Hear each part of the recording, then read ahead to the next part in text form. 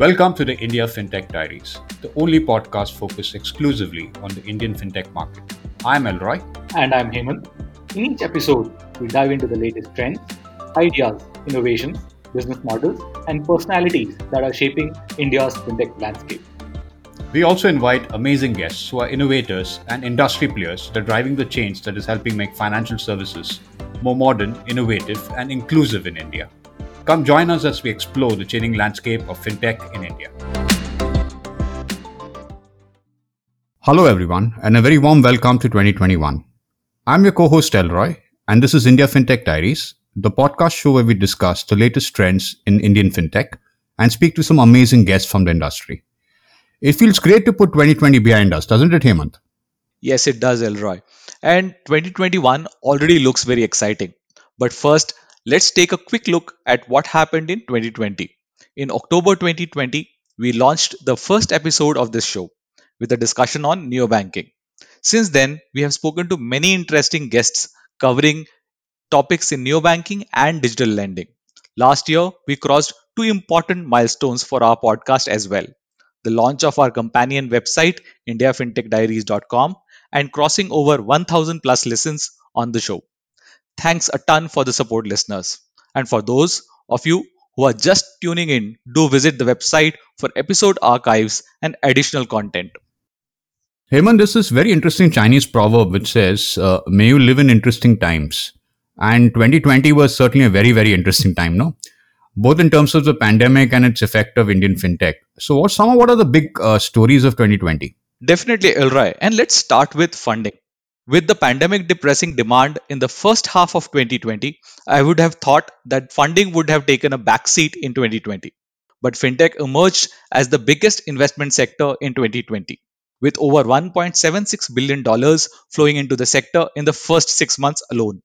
Overall, it seems that fintech rounded this year with a good $2 billion invested in the sector. The year also saw several newly minted unicorns like Razorpay and Zerodha.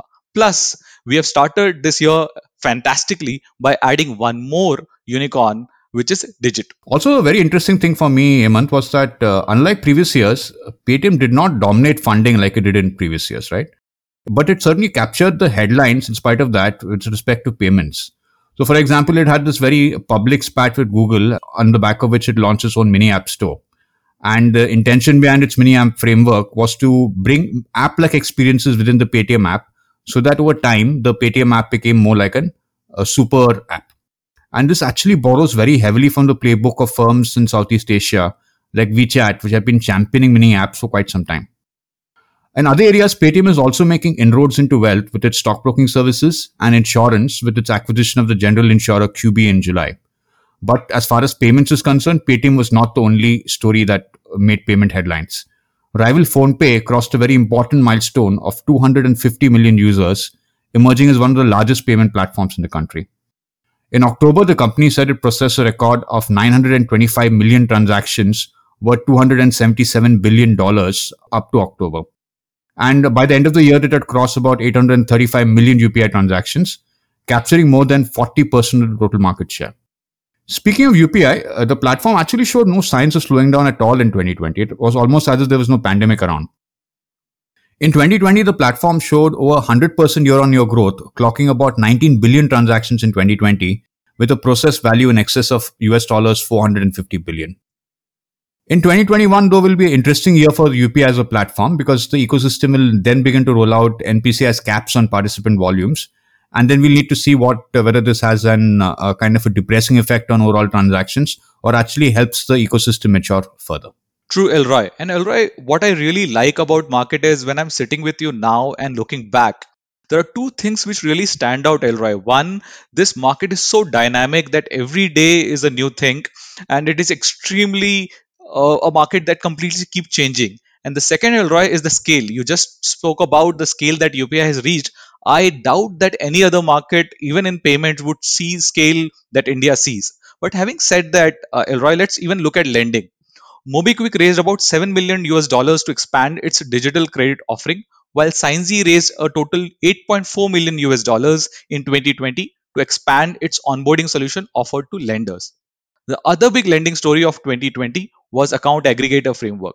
which we covered in our third episode.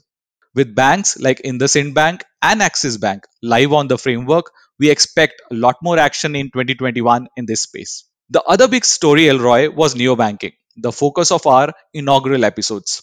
2020 saw multiple neobanks being announced, while existing neobanks like Neo launched new offerings. I think 2021 will see a lot of consolidation in this space as firms achieve market launch and we begin to see what models will succeed. This brings me to the new buzzword for 2021: embedded finance. Ever since Goldman Sachs announced its aim of embedded finance within its customer organization, the fintech net or the fintech Twitter has been awash with exploration of this theme of embedded finance. But what does embedded finance actually mean? Hemant, that's a very interesting question. So, at its simplest form, embedded finance could be considered as the integration of one or more financial services into a non-financial provider's solution. So, let's spend a little time and unpack what this means. So, for example, a non-financial company. Let's take an example of an ticketing platform that provides flight tickets. Mhm. Some of the common use cases that such a company might have is for high value tickets, it might want to offer credit offerings. In other cases, it might want to offer a bundled insurance and many other financial services that it might want to integrate with its existing offerings.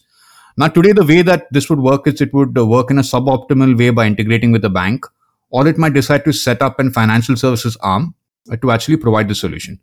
Both of these would mean that they would have to spend millions of dollars or a considerable amount of money setting up this fintech solution. And in case it wanted to actually get a license, they may also look at applying for a license and being regulated.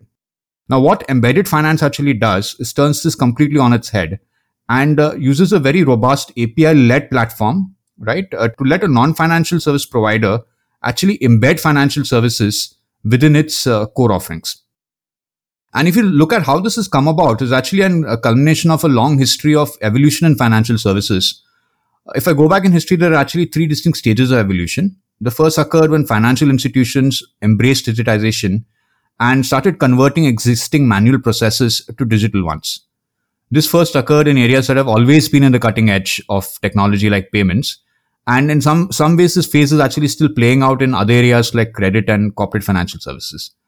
Now, in the second phase, fintech started getting into the game and started unbundling financial services and started focusing on providing alternatives to financial service led products that are typically offered by banks. An example of this could be how PayPal started unbundling payments, or services like Acorn started unbundling investments. Now, this core focus on digitization and unbundling has finally led us to the third phase, where the focus is moving to large platforms where customers are gravitating and spending an increasing amount of their online time. Now, one of these ecosystem that you could actually look at is the what we call as the FANG ecosystem of Facebook, Apple, Amazon, Netflix, and Google, where a lot of us have been spending our time on the platforms that these service providers provide. And also, this could also apply to region-specific areas like Gojek, Grab, and WeChat. Now, as consumers gravitate towards these platforms, we expect that increasingly financial services will also move to be completely embedded within these platforms, and customers will be able to consume and use financial services without ever leaving this platform or even visiting a bank app or a website. True, Elroy. And I'm really, really excited about this trend because, to be honest, Elroy, this is how life should be, right? Life operates, and the movement of money is an undercurrent of or an underflow. It should not become an activity in itself. Now, to further understand this, let's take few examples. I'll start with the one that everyone is usually familiar with, which is payments. Payments is actually quite mature, with capability already existing to embed payment flows in multiple ways.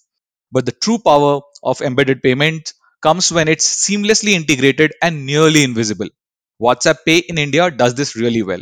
With its embedded UPI payments, let's say you owed a friend some money and wanted to pay the money to him. You would usually ask them their UPI handle and make the payment to them using an app like Google Pay.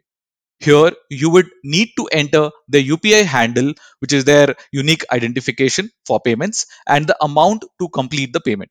While this is simple enough, embedded payments can make this even more simple. Now, let's say you wanted to make the same payment to your friend on WhatsApp Pay. You would just open a chat message with him and choose to send them the payment like you would send them an image or a message. All you would need to do is just key in the amount and authenticate the payment. Now let's take another example where you are an SME who needs to track incoming payments. Here, the SME might need to look at their bank account statement and see what payments were received, and then maybe manually or semi manually reconcile these against the invoices. In case of embedded finance, the SME's bank might embed itself within the SME's accounting and invoicing software, allowing the software to embed both automated tracking of payments as well as the capability to initiate payments without ever logging onto the bank app or net banking. And Hemant, as far as SMEs go, right, this whole concept of embedded finance could go way beyond just tracking receivables and payables. In some cases, SMEs might actually use B2B platforms to buy and sell goods among themselves.